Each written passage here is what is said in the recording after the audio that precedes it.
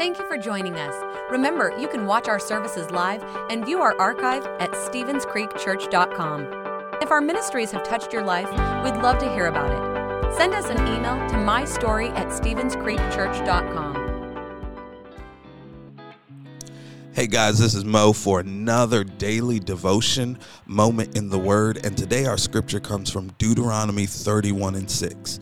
And it says, "So be strong and courageous. Do not be afraid and do not panic before them. For the Lord your God will personally go ahead of you. He will neither fail you nor abandon you." This was said to Joshua in a time of transition. And the key to living in transition is intentional living. We've got to be intentional about receiving strength and courage from the Lord to face the day. We've got to be intentional about rejecting fear and panic along our way. But ultimately, we've got to remember God's promises. And He promises to go before us.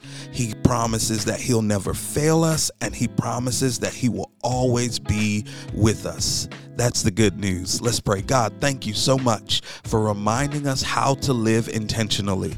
Help us, Lord Jesus, to receive your strength and courage, reject fear and panic, and remember your promises. Bless us today. In Jesus' name, amen. Thanks for listening. If you would like to help support the ministries of Stevens Creek Church, please go to StevensCreekChurch.com and click the Give button. See you next time.